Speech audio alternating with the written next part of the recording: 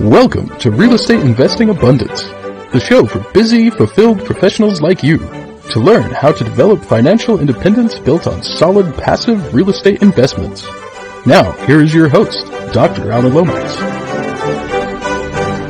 Hello, enlightened investors. Happy to be back with you again today. I'm your host, Dr. Alan. I know you'll enjoy today's show, and I have a big ask that will only take a moment of your time. Ratings and reviews are the lifeblood of our podcast. To leave a review and a rating, iPhone or other Apple iOS device users, go to Apple Podcasts or iTunes. For all you non-Apple device users, go to podchasers.com. On either site, search for Real Estate Investing Abundance. Once you find us, leave both a review and a rating. Subscriptions are also vital to the show's success, so please be sure to subscribe on your favorite podcast app.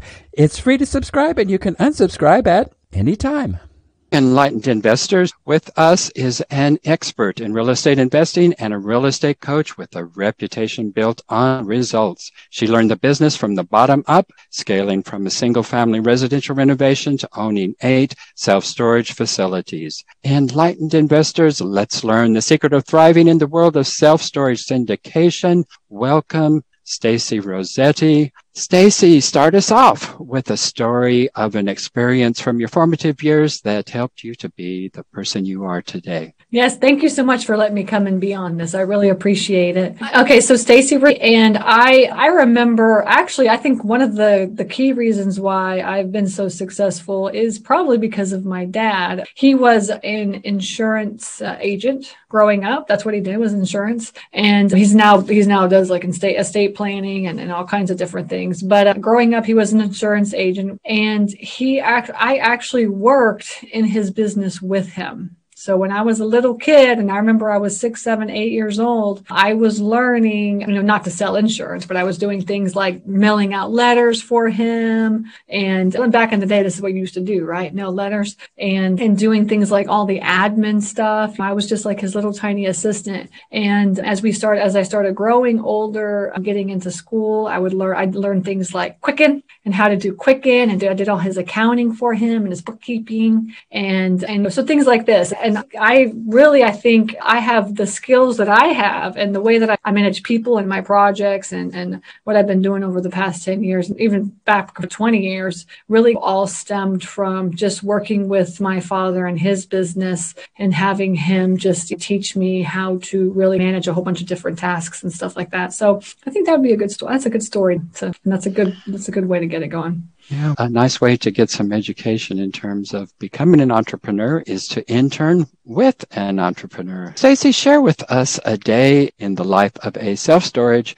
entrepreneur. Yeah, so actually it's not really very, very appealing. We get up and in my business, essentially, I do acquisitions and funding. Try to finding money. And I really focus on funding more than acquisitions. We've now delegated acquisitions out and we hired an acquisitions person, but essentially it's in the self-storage investing world. It's essentially 3 steps. It's finding them, funding them, and running them. So the finding part, we've now delegated off to an acquisitions person. The funding part I handle, which is where I acquire the money and look for private investors. And the running part, my husband runs all that and runs all of our facilities and manages all those. And so essentially that's what we do. We get into the office, and we're here in our office now. And my husband is out there doing project and property management stuff and kind of handling all that. And I just got off the phone right now with a private investor just right before this, and just talked to them about working together and borrowing some money from them. And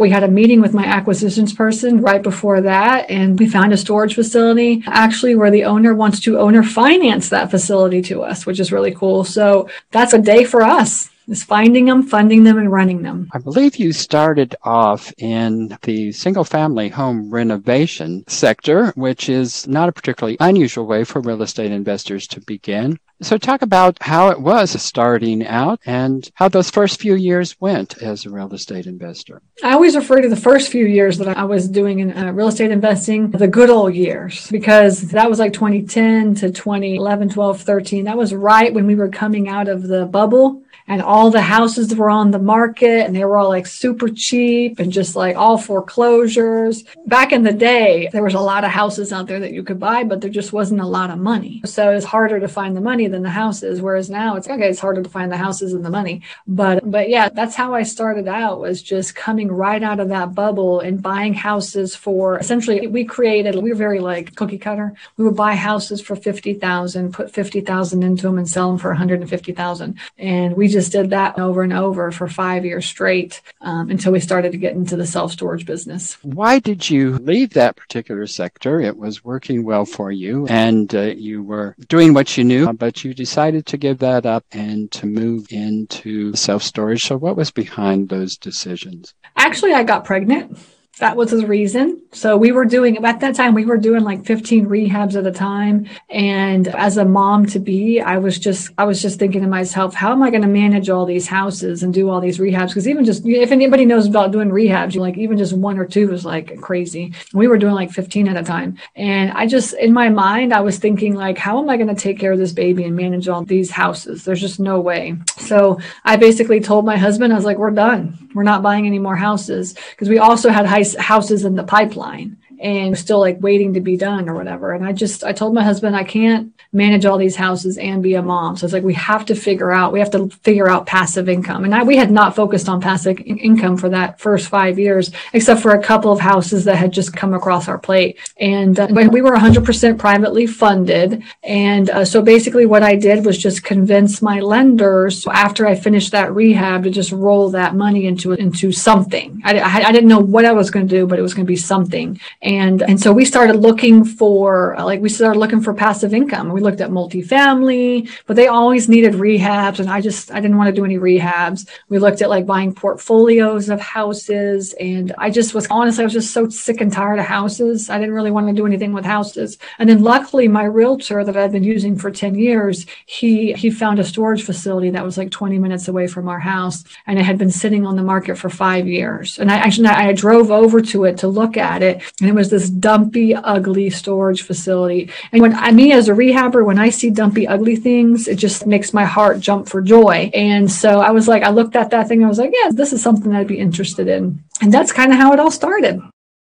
And so from that first one, you got into it. Must have been successful because you have decided to grow from there. So talk to us a little bit about that process of going from the first storage facility to, I guess currently you have about eight facilities. Yeah. So the very first one that we bought, honestly, the truth is we had no idea what we were doing at all. And this is back in the day when there's really, honestly, in the self-storage investing world is a very kind of small niche. If you think about it, there's only 50,000 storage facilities in America, which means there's 1,000 storage facilities per state on average. And 20% of those are all owned by REITs. Right. So they're all in funds, U-Haul and Public Storage and all this. So 80% of those are all mom and pops. And probably the mom and pops half of those are owned by the same owner. 2 of them are probably owned by the same owner. So divide that in half, and there's like maybe 300 to 400 people per state that own storage facilities. So there's just not a lot of people in the world that own storage facilities. So this niche is a very small niche. And when we got it, we didn't have anybody to contact and say, okay, how do you do this or what do you do this? I had no idea what cap rate was or yield or ROI or how to run deal analysis or anything like that. So I just mathematically tried to figure it out myself. But that first year trying to figure it out, essentially we try to automate and systematize everything that we do, because that's like how I run my business. I'm very cookie cutter, essentially, because of my rehabs. And so we try to do the same thing with the storage facility. And we started out completely contactless, completely virtual, completely electronic. We haven't met any of our tenants in years and years. Like we don't meet any tenants at all. And we got a software program that really managed everything, managed the back office. But it took us a year to even raise the rates because I was too scared that everybody was going to leave. Of course, now I tell all my students, I was like, as soon as you buy that thing, if you're going to raise rates, you need to give them 60 days notice and raise those rates. Because we took a year and then I thought everybody was going to leave and nobody left, not one person. So I always tell my students now, I'm like, you just got to get in there and raise those rates. Who cares? If they want to get out, they just get out. But so we just figured it out. It took us a good, I would say 18 months on that first deal to really turn a profit. It was a mismanaged facility. facility. It was a horribly run facility. And so it took us about 1.5 years to really clean it up, get it making money, to at least even start turning a profit. But then after that first one, then we bought the second one and within the next year. And that one within 90 days or so, we had that one up and running. And now it's like clockwork. We've bought 2 facilities this year. They're all up and running. So far, one in January, one in February. Those are up and running great now. And we just put another one under contract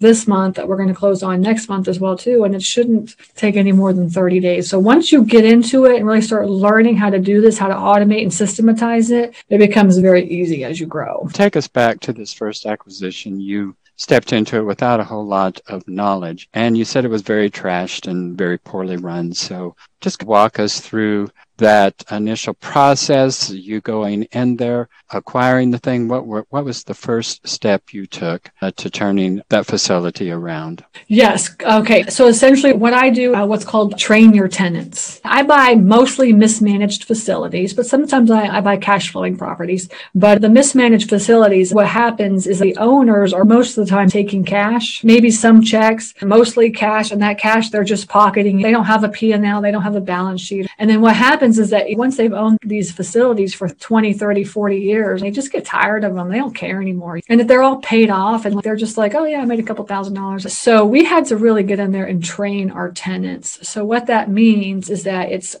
on the first, your rent is due. If you don't pay by the 5th, you're late. That's a $10 fee. If you don't pay by the 10th, we're going to lock you out. And that's a $25 fee. And then if you don't pay by the 23rd of the month, we start the auction process. That took us a while to implement, and it took us a while for the tenants to understand that we ain't going to put up with their crap. We implemented that and started taking charge of being the management of the facilities. And so now every single month we do auctions. If you don't want to pay, then their stuff is getting out because we need to get somebody in there that's actually going to pay. But that was a learning process for us. That's number one, is really training your tenants and automating that payment process. We're completely electronic. So essentially it's just drafted out on the first of every single month. We don't take cash. We don't take checks. It's just on the first we get paid. There's 80% pay, 20% don't pay. And then our office manager is trying to get that 20% to be paid by the 5th. They don't get charged. Out of that 20%, probably 16% pay. And then there's 4% that don't pay. We're going to start the auction process. Most pay right before the auction. And then we'll have like maybe 1 or 2 auctions per facility. And that's how it goes every single month. That's just completely automated, systematized. We have a software that manages our facilities, and that software that we use, the one that we use, manages that all the way, even through the automation. So they'll get text message reminders, email reminders. They'll get reminders about the late fees, reminders about the overlock fees, reminders about the auction process. And even the auction process is completely automated and systematized, just right in that software. There's a whole bunch of different softwares out there. We went with the one that could automate everything because we want to essentially, in my personal opinion, if I'm going to get into passive income, it better be passive income. I want to set it up to be passive income. And so we kind of went with, there's a whole bunch of different grades of softwares out there. We went with one of the more expensive ones because we want to be totally hands off. And that's really how we run our businesses. It's mostly hands off for us. You had said that it was a very trashy facility.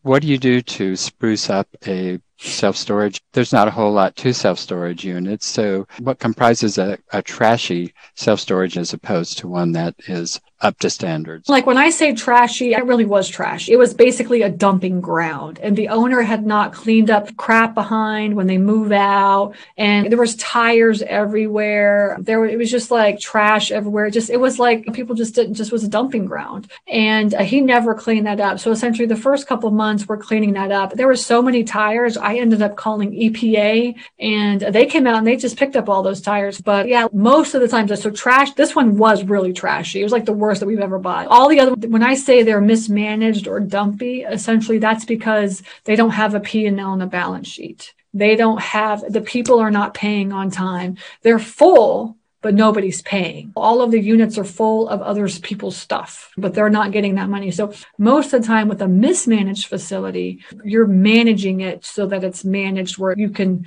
create profit. That's the difference between a mismanaged property and an income producing property. You don't have to buy a mismanaged facility. I like these because I like the value add, and I like to buy like pennies on the dollar, 25 cents on the dollar, or something like that. But some people are like, I don't want to do that. Okay, then go out and find an income producing property. And essentially that's buying a business that maybe is full, mostly full, 75% or more, and it's producing income. Maybe you can raise the rates a little bit. Maybe there's some extra land where you can go out and build units or something like that. You can do a little bit of value add. More value add is on the mismanaged side than the income producing side, but it really is just based on what your risk level is.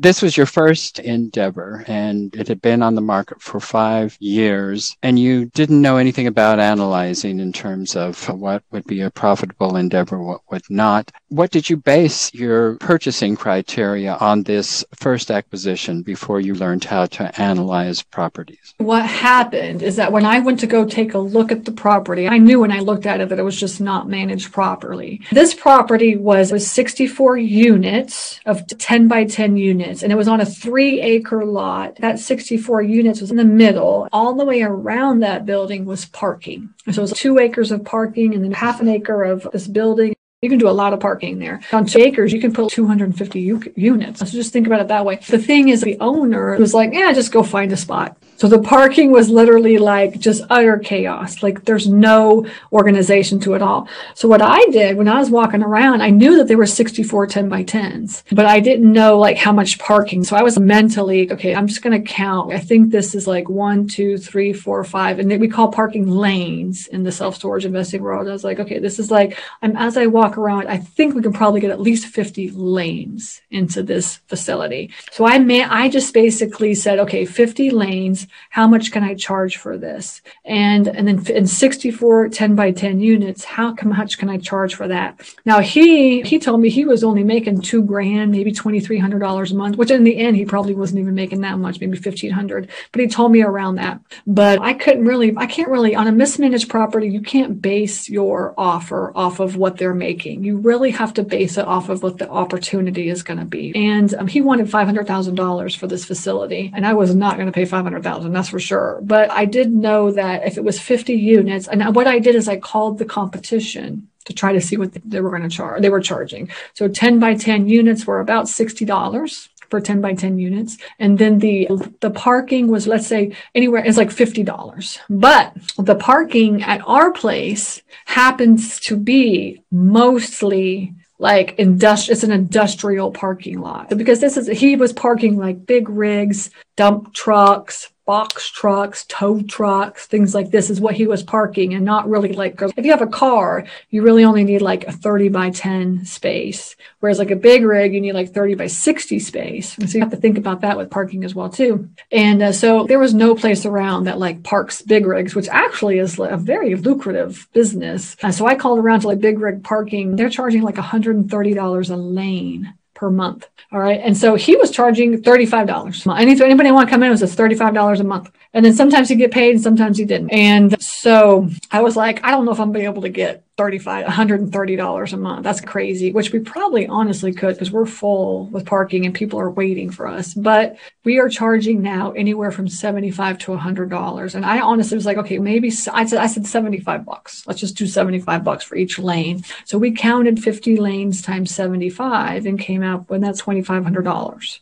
a month. And then we counted like 60 units of $60 is $3,600. So I was guesstimating around like between $5,000 and $6,000 a month is what we should make. And that's how I based my numbers, is off of that. So essentially that's how I did it in the first place. Before I learned what cap rate was and how to really run commercial deal analysis. And the truth of the matter is like, you really have to learn how to run commercial deal analysis to learn how to do this. But that first time I didn't know how to do this. And we came out to $6,000 a month, sometimes 12. So we said, okay, like 60 grand. Is that like 60 grand a month? Yeah, sorry, 60 grand a year is what we based our numbers on. And essentially when you're running deal analysis now and to find out what the cap rate is, you need to know really what your purchase price is, what your total annual income is, what your vacancy rate is, and what your expenses are. And if you can figure out those four numbers, you can really run an analysis to see what the cap rate would be. You want to make sure, depending on where your market is it a primary, a secondary, or a tertiary market? And then depending on that market, what your cap rate's going to be. And this was like a secondary market. So it's like 8 to 9%. And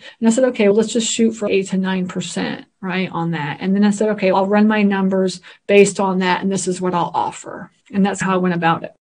In growing a business, what are 3 things that work, and I guess probably universally for every real estate entrepreneur? And what is it that they should incorporate into their investment business? You already mentioned automation. So give us 2 more things that are really essential for success in a real estate business. Basically, what I always tell my students is, and we work off the 3-step process, which is finding them, funding them, and running them. You know, learn all 3 of these. The truth of the matter is, in the self-storage investing world, running them is the most important part of the whole business, because essentially when you buy a self-storage facility, people don't realize this, that you're buying a business. You're buying like a retail business, and you're dealing with tenants and customers on a daily basis. And the truth of the matter is that businesses, small businesses, something like 85% of all small businesses fail within the first 5 years or something like this. So you don't want to become one of those. So you need to really focus on, and I talked about it, training your tenants. You got to put your foot down. So they're going to try to take advantage of you. This and that's happening, and I can't pay this and whatever. But essentially, you're running a business. So you want to train your tenants and put your foot down. That's number 1. Number 2 is, just like I said, automating and systematizing as much as you possibly can to make it truly passive income. Our goal, my husband and I have a daughter. She's 4 years old, and her name is Lillian. And we travel, and we went like last year, from May to August, we traveled for 4 months. We went all around the country and did all these national parks. And we couldn't have done that if our storage facilities were not completely automated and systematized. We went to Tampa, and we stayed in Tampa for a month, and we couldn't have done that if they weren't automated. We went to Maine for 2 months. Couldn't have done that if they weren't automated and systematized. So people are always like, I want to buy a storage facility. And then they just look like right in their area. And what I tell my students too is like, the farther away, the better. Because what that's going to do is really, truly get you to automate and systematize that business. Instead, because all of the owners that I buy from, they always live right around the corner. They get up and they open their gates up. They go sit in their office all day long, and that's what they do. And that one facility is their life, their business. And I'm sitting there thinking, what are y'all doing all day long? But I think training your tenants, training your tenants and running your business like a business, learning your numbers, really looking at how to truly increase the profit of your business and automating and systematizing that. Then if you can do all those things, I'm telling you, you're going to be so successful. What are some things that real estate entrepreneurs should definitely avoid? What should entrepreneurs avoid? Let's say, I think not, are you talking about in the self-storage investing world, right? Yes. Okay, good. Just make sure. So, I just did a consultation with somebody, and he bought a $1.4 million storage facility. The owner financed it to him, 0% down. Okay. Sounds like a great deal. He literally got a $1.4 million facility with no money down. And that's what he thought in his mind. Yeah. But he had no idea how to run commercial deal analysis. He did not know how to look at the numbers and to run those numbers. And I sat with him on the phone and we ran those numbers together. And he thought the reason he hired me is he wanted just to make sure that his facility was worth $1.7 million, because that's what he thought. And so I was like, where'd you get that number from? He's like, I don't know. I just figured it. And that's basically how sellers are. That's really how sellers are. And what we did is we ran the numbers and we found out that his facility was worth $1.2 million. And he had already had that facility for 2 years, and it was only worth $1.2 million. And so basically what I'm saying is, as an entrepreneur getting into this business, even if somebody wants to creatively finance a deal for you, that does not mean that it's a good deal at all. that does not mean that it's a good deal. So you have to, number one, really truly learn how to run commercial deal analysis, which is the hardest part of this whole process, is to be able to know how to look at the numbers and tell if it's a good deal based on the entire deal, based on everything, all of the information that you gather. So as an entrepreneur, as a self-storage investor, if you want to get into this business, you have to learn how to run deal analysis. That's number one. Number two is you have to learn where to find the good deals. You cannot go online to find self-storage. You can go online to find self-storage, right? Because that's where everybody goes. That's where everybody goes. And so now that's why you'll find a deal that's in the middle of nowhere that's for sale for a 6 cap. And you do realize that this is like in the middle of nowhere. Like you can't sell this thing for a 6 cap. But people will buy it because they have no idea, how to run the deal analysis. But you can't go online to find storage facilities. You have to find what I call the hidden market. That's like you have to go directly to the owners, and you have to talk to the owners themselves and try to get them to sell it to you. And then you need to educate the owners on what their deal was truly worth based on the income and all the information that you need to run the deal analysis. And what people do when they want to get into the business is they rely on a commercial real estate agent to just put these deals in front of them, and then they look at them and see if they're good deals. And I'm completely opposite. I go directly to the seller and I educate them on what their true cost of their facility is and try to get them to sell it at that price.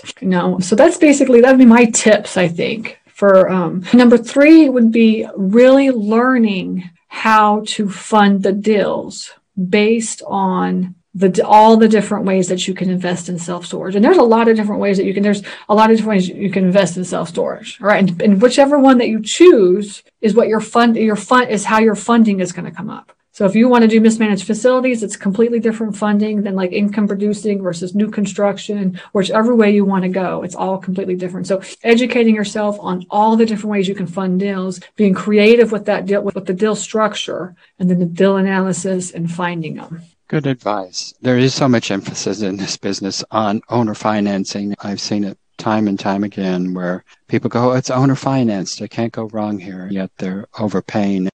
If you're overpaying, you're never going to get a profit. Before we go into the last segment of our show, share with our viewers and listeners how they can get in touch with you. Sure. Just check me out just go to my website, stacyrossetti.com, and then you can find free trainings there. Lots of free trainings are there. And you can just check me out. Everything that you need to know about me is there. But I highly recommend if you really want to get into self-storage investing, just start educating yourself. And I got a plethora of videos out there for you. Stacy, share with us one of your most difficult setbacks, and this may be in business or it may just be a life setback. And how did you come through that time? And what did you learn from that experience? I would go with the rehabbing. I know everybody wants to rehab. I get that. All right. Everybody thinks it's awesome. The truth of the matter is that you got to know your numbers, and you got to be smart with your numbers. And I see a lot of people getting stuck and just trying to get the next deal done. And this is exactly what I did. Like when I had 15 rehabs going at the same time, it was like, okay, now I got to go find another one because I got to roll all this money over. I got to figure out the overhead. I got to pay all the bills. I got to do this. And you just get stuck in this cycle. So for me, like essentially doing those 15 rehabs, which everybody wants, I get this, everybody wants to do it. The truth of the matter is it's not as glamorous as you think. And in fact, it's a job. I was a contractor. That's what I was, a contractor, like a general contractor. So if you want to become a general contractor, do a lot of rehabs at one time. But now that I'm telling you, now that I've switched over to passive income, it's like night and day. And I love commercial real estate. And the reason why is because it is so lucrative. And then number one, it's very lucrative. And then also number 2 is it's not as much work.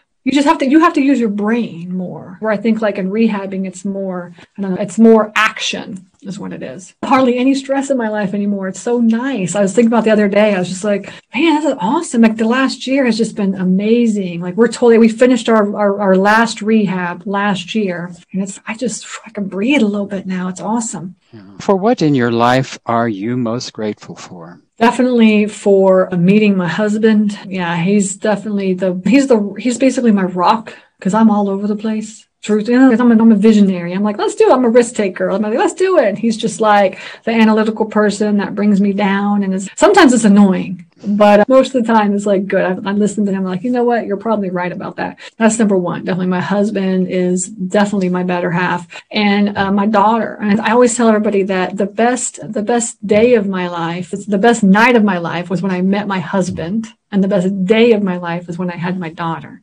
The two most important days of my life. Share with us 3 good things from the last 24 hours. I already told y'all, literally right before this podcast, I talked to an investor. I spoke, and then last 24 hours, I spoke at an event. Actually, this is very interesting. I spoke at an event. I live in Atlanta, in the Atlanta area. I'm on the East Coast. The event was a San Jose event, and they meet at 7 p.m., which is like 10 o'clock for me. So I spoke from 10:30 to midnight last night. And we spoke about self-storage investing just like this, and just got up and I just taught. And one of the people that were listening was somebody that's an investor and invests in projects in California. And obviously, if you invest in California, you got to have some money. And so she set an appointment with me immediately today to talk to me. And she's very interested in investing and working with me on self-storage stuff. So she does multifamily now. And she's like, I've been wanting to get into self-storage. I'm so impressed with you. Let's work together. Let's figure this out. So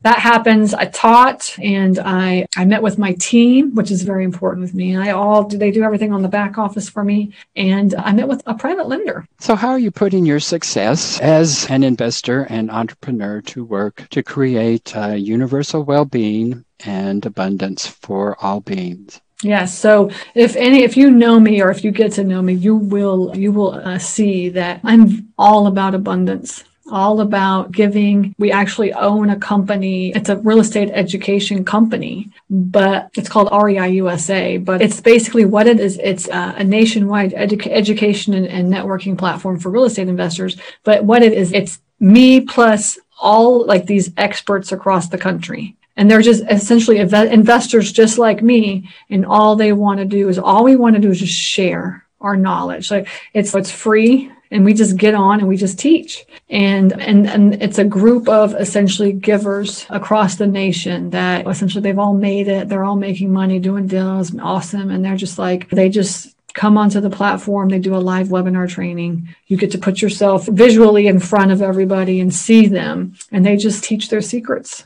And that's, like I said, we're all about, and that's why I started REI USA, is it's the mission of REI USA is affordable financial literacy. And we want to, me and my teachers, we want to teach as many people as we can to do exactly what we're doing, just to be smart with your money. Be smarter with your money, because I feel like there's such a lack of education in being financially independent and smart. So that's, I think, my part. My last question is, when you leave this world, what do you want as your epitaph? What I want as my epitaph? I want, actually, the most important thing for me is who Lillian becomes. That's the most important thing for me. And she's going to get all these storage facilities, and she's everyone says, I'm doing this for generational wealth. I'm not doing this for generational wealth. That's a bonus. That's the bonus. What for my husband and I, what we do is focus on the type of person that Lillian is going to become. So I want her to be loving and empathetic.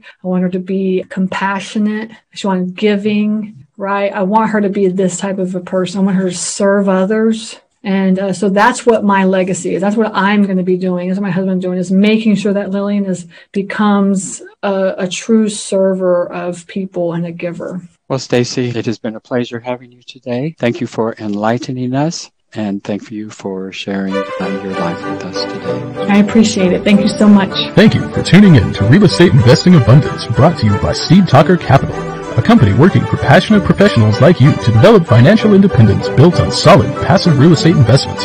As part of our efforts to make the world a better place, Seed Talker Capital contributes to activities and organizations committed to better understand the equine. These endeavors attempt to enhance the human treatment of horses worldwide.